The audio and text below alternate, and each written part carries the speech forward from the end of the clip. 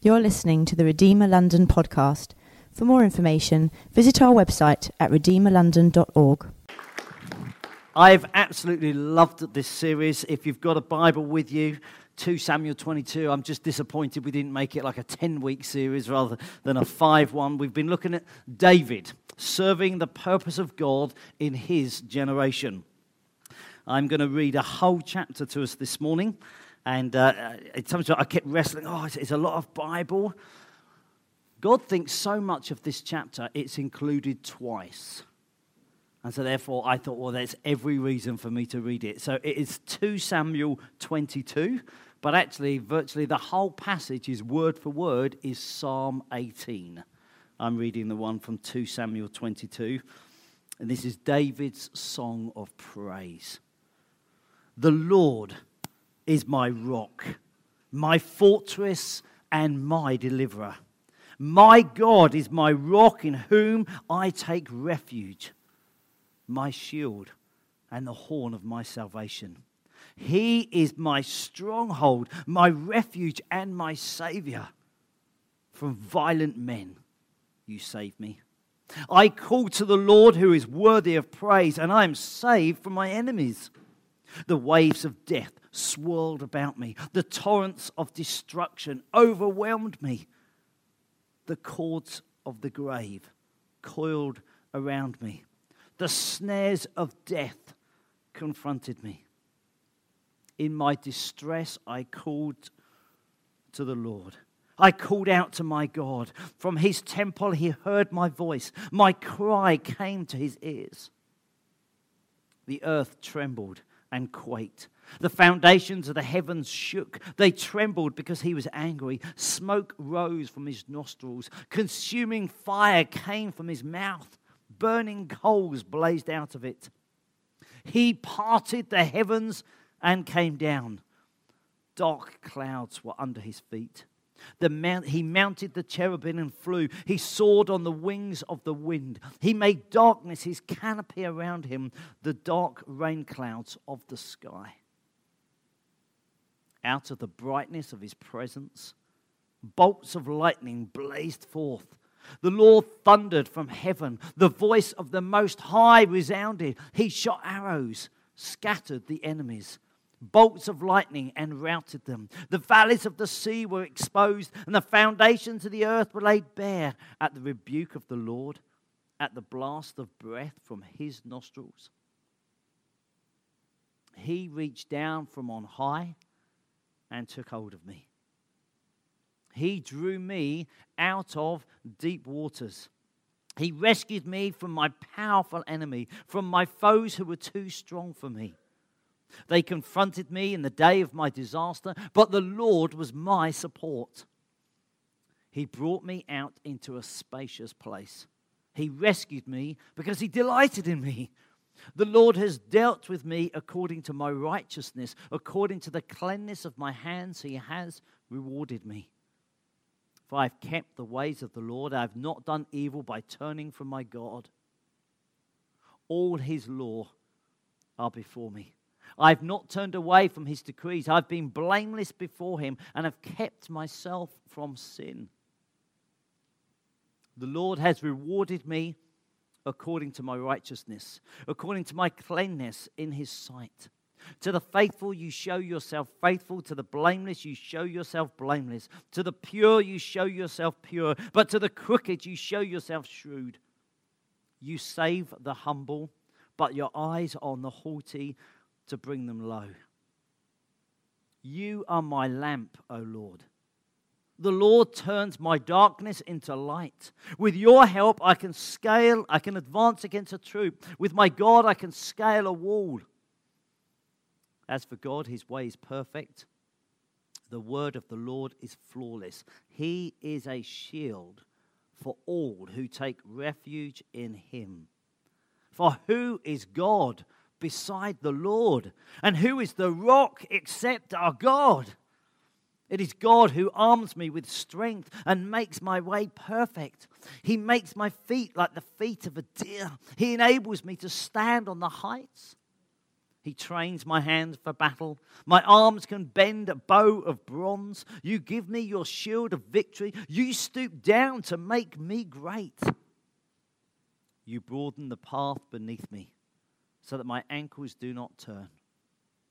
I pursued my enemies and crushed them. I did not turn back till they were destroyed. I crushed them completely, and they could not rise. They fell beneath my feet. You armed me with strength for battle. You made my adversaries bow at my feet. You made my enemies turn their backs in flight, and I destroyed my foes. They cried for help, but there was no one to save them. To the Lord, but he did not answer. I beat them as fine as the dust of the earth. I pounded and trampled them like mud in the streets. You have delivered me from the attacks of my people. You have preserved me as the head of nations. People I did not know are subject to me, and foreigners come cringing to me. As soon as they hear me, they obey me. They all lose heart. They come trembling from their strongholds. The Lord lives. Praise be to my rock. Exalted be God, the rock, my Savior. He is the God who avenges me, who puts the nations under me, who sets me free from my enemies. You exalted me above my foes. From violent men you rescued me. Therefore, I will praise you, O Lord, among the nations. I will sing praises to your name. He gives his king great victories. He shows unfailing kindness to his anointed, to David and his descendants forever. Wow. I love it. This is the word of God. We honestly believe this is the word of God. Father, as we look at this psalm, we pray that you'd speak to us. We thank you as we've come to worship you already. You've spoken so clearly. We ask now that you'd take these words and apply them to our hearts, and we'd have the courage to take a hold of them and believe you for it. In Jesus' name, amen. As I said, I've loved this series. 2 books that I've used loads, and I feel I should honor them and recommend them straight to the heart. If ever you want some commentaries on the Bible, you think I could use this as a daily devotion, this is excellent. A guy called Phil Moore. So I went through that one. Also, this is another series, good for you. They're called, this one is Tim Chester, 2 Samuel. Again, they can be devotional stuff. If anyone wants to have a little sniff through them, have a look. You are very welcome. The Bible has got 1 and 2 Samuel. I believe this was probably written as one book. And therefore, it makes a lot of sense that the author of this book, the composer of this book, has ended with a psalm and started with a psalm. We've not gone through the whole book systematically, but if we had, we would have started with the Song of Hannah, which is in 1 Samuel 2, and then we end with the Song of David. It's almost like, oh, you can see the beautiful structure of the book. The danger is that often we'd look at a book like this and we think, wow, David was a superhero for you. And we can easily focus on superheroes today. Let's be honest, if I was Black Panther, I could suddenly win. I could take them on. If I was Dwayne Johnson, The Rock, that's not a picture of me on one side. That is what he started out as. That's how he ended up. You think, man, what a guy. What a legend. I would like to suggest that this song at the end of Samuel is saying, don't get fixated on the heroes. God wants to use you. And I would like to suggest, we haven't got a chance, but next week, if we'd have done another week on it, we could have gone into the prayer of David, which is the next chapter. And it's almost like the book ends with this, hey, look, he's been this great hero. David was, you could say, the greatest king of Israel. Maybe we could put Solomon in there as well. The two of them was the pinnacle of the kingdom. But actually here we suddenly get a glimpse behind what was the strength of David. And then when we get his prayer, we get his understanding of God. David has been amazing, but do not write yourself off. If I finish this series on serving the purpose of God in our generation, I don't want us to think, oh, David was incredible. I mean, he killed Goliath, the giant.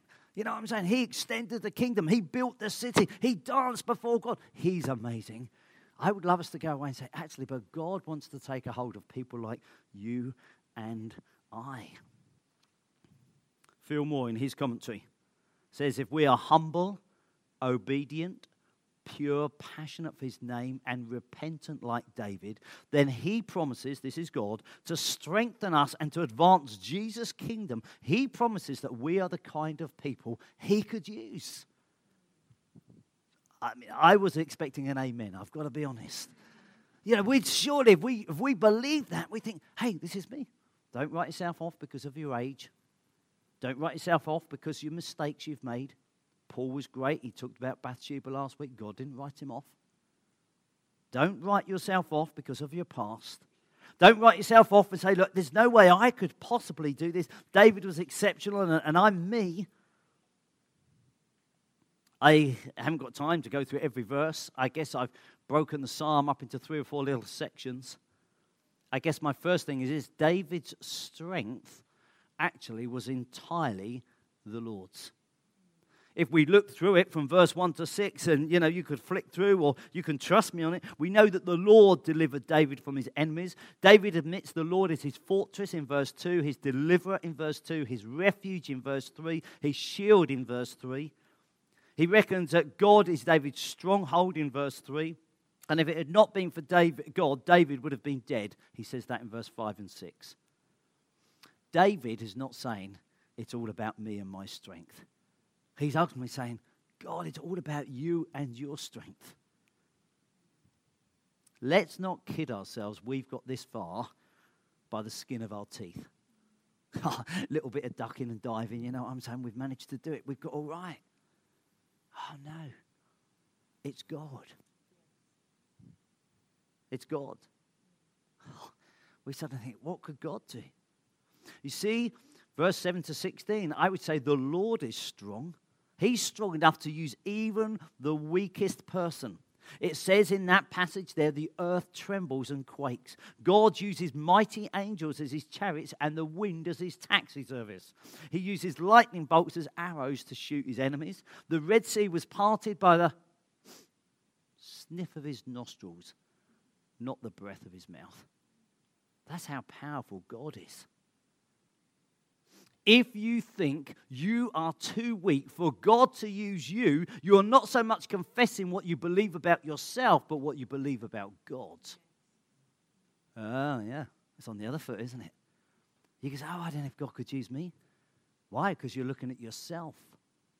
Whereas actually what David is saying is God is strong and God is able to use me. And you're like, oh, but Pete, you don't know. Yeah, I'm not interested in you. It's God's strength. That's what the psalmist says. So what attracted God's strength to David? Well, I would say from verse 17 to 30, it was David's heart. Although David was weaker than his enemies, he delighted in God. David was humble, we read in verse 28. He was obedient, we read that in verse 22. He repented. We read that in verse 21. He recognizes that God is his lamp and leads him in verse 29. He recognizes that God will help him to overcome the wall in verse 30. So actually, we could say, golly, I'm not sure I can do it. You can do it. We can recognize that God is great. Do you recognize now your need of God? Do you recognize your need of God? You see, I think one of the distinguishing things about David, which is why David was used in his generation, is because he thought, I need God.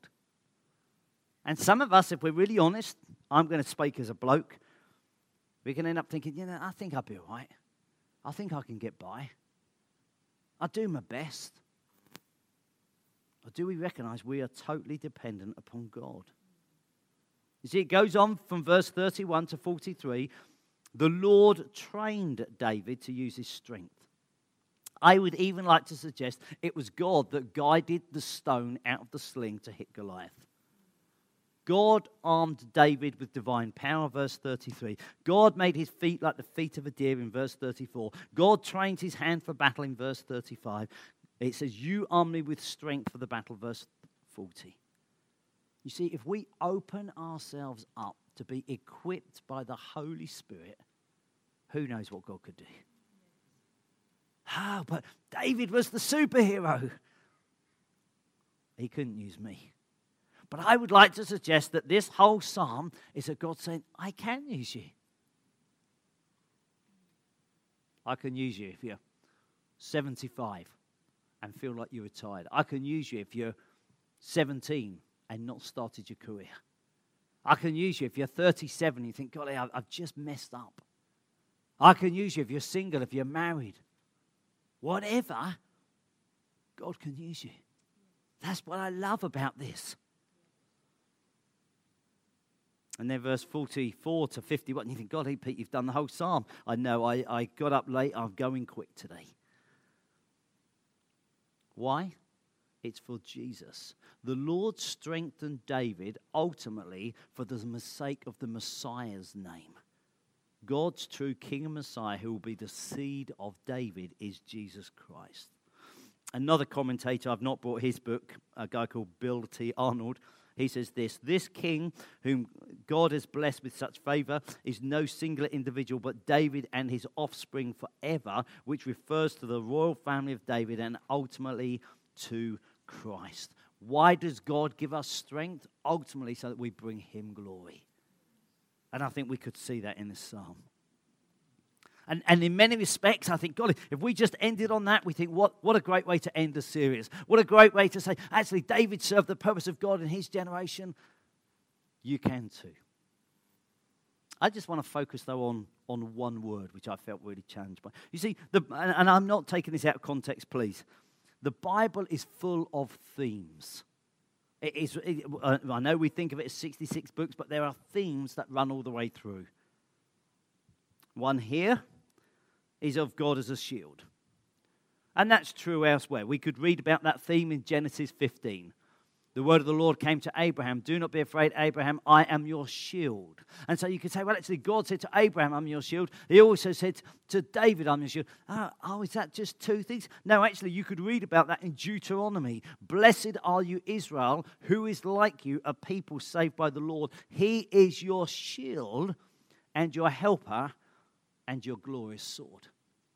And so you could see, actually, a shield. I can see that in Scripture, it's in this psalm, but actually it's a biblical thing. God is my shield. You can know God as your shield because it's a biblical theme.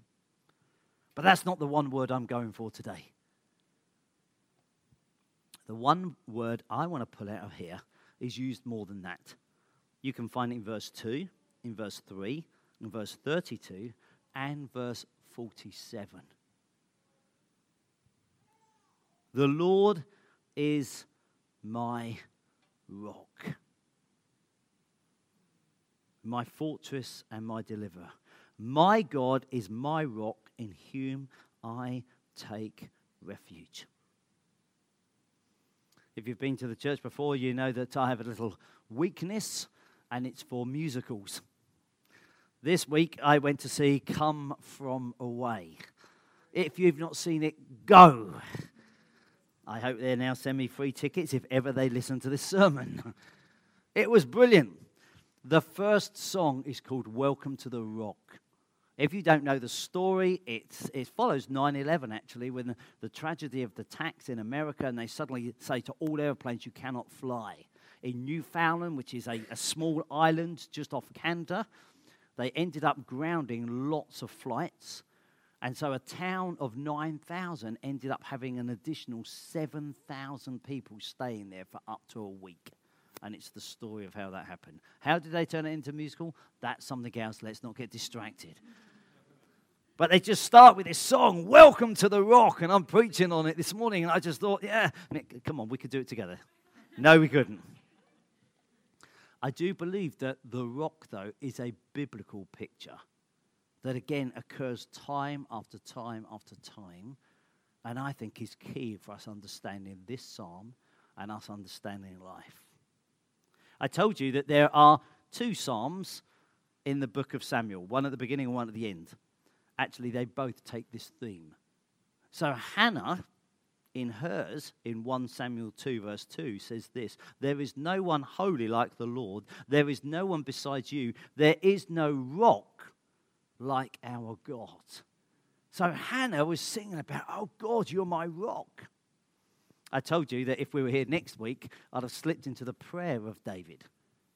David himself prays in 2 Samuel 23, "The Lord of Israel spoke about the rock of Israel to me." So right through the book of Samuel, we get this theme of the rock. Tim Chester, the guy I quoted a lot, says, "In the end, the only dependable thing in life is God. He is our rock." So if I split the psalm in half, I'd have said, actually, God the rock is mighty to save. God the rock makes David to rule. We begin to see there's this strong theme of a rock. Tim Chester goes on to say, "The Lord, the rock, arms you, keeps you, trains you, helps you, provides for you, strengthens you, delivers you, and preserves you." You sort of think, "Oh God, you're my rock." I don't know what you're facing at this time. I don't know what battle you might feel you're in. But if you look at this, you say, "God is my rock." I'm very nervous about this next bit. If it doesn't help, just jump back in 1 minute's time. You might say, "Oh, but Pete, how on earth could David claim to be righteous after last week?" Now, some people think, did he write the psalm before the Bathsheba incident? And some think he wrote it afterwards. What we're fairly confident is that he would have understood something of God's forgiveness. You see, when David repented, Nathan came to him, and David said to Nathan, "I've sinned." And Nathan replied, "The Lord has taken away your sin. You are not going to die." The danger is that we approach God on our righteousness, and David probably approached God on his righteousness. So we could say, "Oh, David, you've done that. How on earth could you say God?" Well, actually, he knew that when God had forgiven, he'd forgiven completely. I think sometimes our weakness is that we don't forgive ourselves completely. 1 John 1 verse 9 says, "If you confess your sins, he is faithful and just and will forgive you from all unrighteousness." And so I think it's very fitting that this psalm is even at the end of David's life, following on from the incident that we were reading about last week, because actually he still says, "I am righteous," because his righteousness is not based on his actions, it's based on God's forgiveness. And I sometimes think we get weakened as Christians because we end up thinking our righteousness is whether or not I've had a good week. You could be sat here right now and thinking, "Oh, Nikki's banged on about the prayer meeting. Do you know, I never got to a single meeting. I'm not as holy as Nikki." And of course that is true. None of us are as holy as Nikki. Of course it's not true. Our righteousness is because of him. Our danger is you could hear the gift day announced and you think, "Oh, bother, I missed that. I wish I'd been a part of that." Oh no, but my righteousness is not what I've done. David didn't approach God and suddenly say, actually, his righteousness was given to him. We know that the rock provides a foundation for our lives. We know from the story of Jesus in Matthew 7 that everyone who hears these words of mine and puts them into practice is like a wise man who built his house on the rock. Not on what I've done, but on him. The rain came down, the streams rose, the wind blew against them, beat the house, yet it did not fall because it had its foundation on the rock. So how did David understand the rock? How did David approach this? Obviously, there's a strong theme here of the rock. Well, if we had time, we could have gone back and looked at 1 Samuel 23. And 1 Samuel 23 was when David had been anointed by God to be king, but hadn't been recognized by the people. And so Saul got jealous of him. And you know that David was often running away from the king, Saul. And it even says, it's a bit like sort of Tom and Jerry. David is running one side of this sort of mountain, and Saul is chasing round on the other side. It's closing in on him. And David's trying to hurry away, and Saul's chasing on behind him. And then suddenly Saul gets this call, the Philistines have come to attack. And so Saul thinks, oh, bother, I've got to leave this. I've got to go back. I've got to defend the kingdom against the Philistines. So what does David say? 1 Samuel 23. Saul and his men began the search, and when David was told about it, he went down to the rock and stayed in the desert of Moan. When Saul heard this, he went to the desert in pursuit of David. David never called it a mountain, he called it a rock. For David, the rock kept him safe from his enemies. At the end of his life, David asks, who is the rock? The Lord is my rock. So he had this sort of physical thing that prevented him from dying from at the hand. He felt like his enemy, but actually he said, God, you're the one. So what David was surely declaring is God stands between us and our enemies. As death and judgment close in, Jesus would stand between us and our enemies. This is what we believe. Jesus absorbs the wrath and takes the punishment that is coming my way. I'd like to suggest not just the rock of parting, but the rock is Christ. Let me go back on this. You see, obviously David would have known about the life of Moses. Moses also sang about the rock. You can read that in Deuteronomy 32, and if we'd had enough time, we'd go through there just to pick out. Verse 4 says, this is not coming up on the screen, trust me. Deuteronomy 32 says, he is the rock. His ways are perfect. This is Moses. He's declared, oh, God's the rock. They abandoned the God who made them and rejected, verse 15, the rock, their Savior. Verse 30, this is Moses again, all in Deuteronomy 32. How could one man chase 1,000 or put 2 men to fight unless their rock had sold them, unless the Lord had given them up? Verse 31, he carries on, for their rock is not like our rock, even as our enemies concede. So Moses has understood God to be this rock. This whole psalm in Moses, Deuteronomy 32, was written on the back of an account that many of you would know. The people had complained against God. You can read about the story in Exodus 17. And so what happens is God thinks, right, we're going to settle this. So on the one side, you've got God, literally. And on the other side of the rock are the 12 leaders of the tribes of Israel. And you know that Moses stands in the middle, and Moses holds the rod, and the rod is the staff of judgment.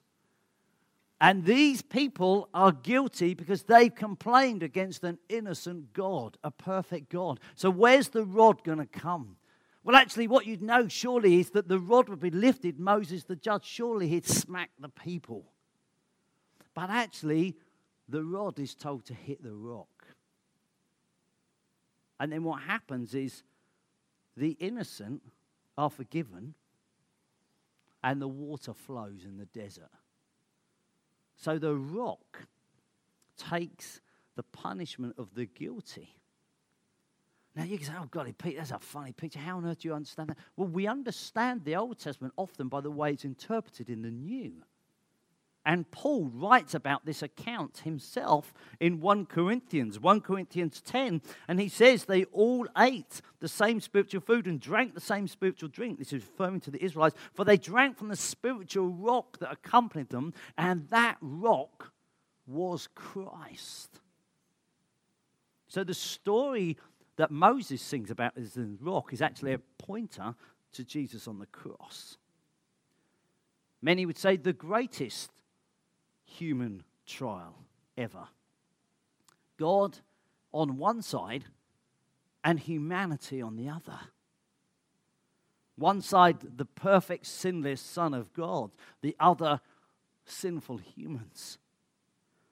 And God says, strike the rock, let judgment fall upon Jesus so that the guilty go free. When Moses and David describe God as the rock, they see one who takes our judgment. One who rescues us and puts us on a firm foundation. That's the rock. Several years ago, I was on holiday in Wales, and I was with another family friend of ours, and the two of us decided to swim around the headland. As we out swim around the headland, we see a seal in the sea. And I sort of think, come on in, hope everything's all safe and all like that. Anyway, disappears. We try to go in, and there's waves crashing, and there's some rocks all there like that. And my friend goes to put his foot down, because we're trying to, get in. He said, I just felt something funny under my foot. I said, what do you think that is? This is no word of a lie. We're in the sea. We're swimming like this. We're getting pushed around by the waves. Up pops the seal as close as Matt is to me and puts his head out and faces us. I think, oh, no, we're going to die. So, being the sort of gentleman that I am, I said, swim. I thought I could outswim a seal. I'm swimming backwards as fast as I can, looking for the seal to follow me. And my friend is going, don't leave me, Pete. He's swimming after me. I think, look, the seal's only going to eat one. I've only got to outswim my friend. As we're swimming around the headland, he says, I can feel bubbles from its nose on my feet. This seal follows us the whole way around the headland. Our kids are small, they're playing the beach. I'm swimming. Get out of the sea, there's a seal coming. Well, when I suddenly climbed on the rocks on the beach and got out, I thought, man, this is a safe place. I'm glad I've been rescued. Do we think that with God? Do you think, oh, God, I'm glad I've climbed onto a safe place. I'm glad I'm rescued. Are we aware of our need for him? You see, this psalm is not about what we achieve if we're going to serve the purpose of God in our generation. This psalm is about the God that we stand on, the God that takes the judgment, the God that protects, the God that provides. This psalm says, he has dealt with your sin. Don't try and be your own savior. We sing this song often, my hope is built on nothing less than Jesus Christ, my righteousness. I dare not trust the sweetest frame, but wholly lean on Jesus' name. When I used to go to the Baptist church, we sang the authorized version of that song. It's a verse that we don't actually sing much now, but it goes like this. On Christ, the solid rock I stand. All other ground is sinking sand.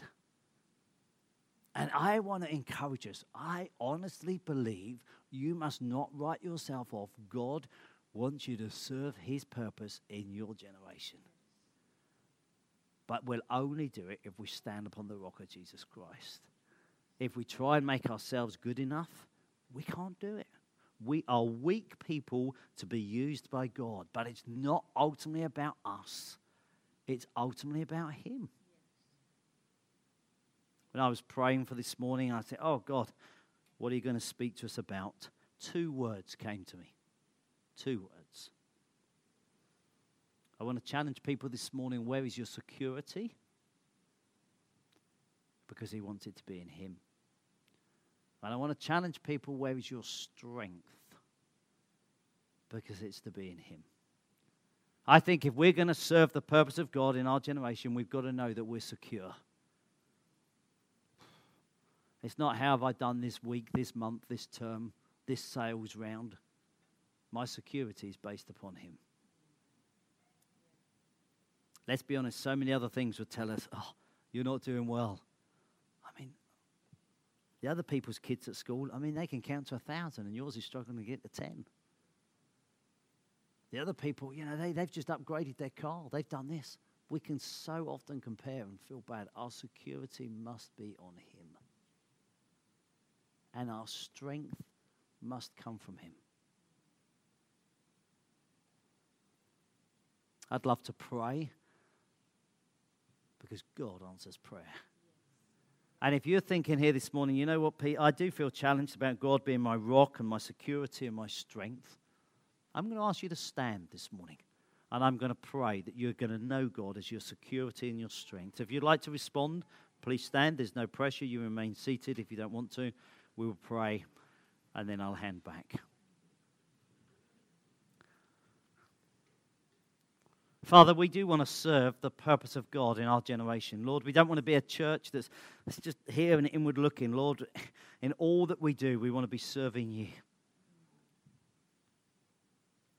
I pray that we'll leave this series knowing you as our rock. You as the one that takes the judgment we deserve. You're the one that gives us security and a place to stand. You're the one that gives us strength for the future.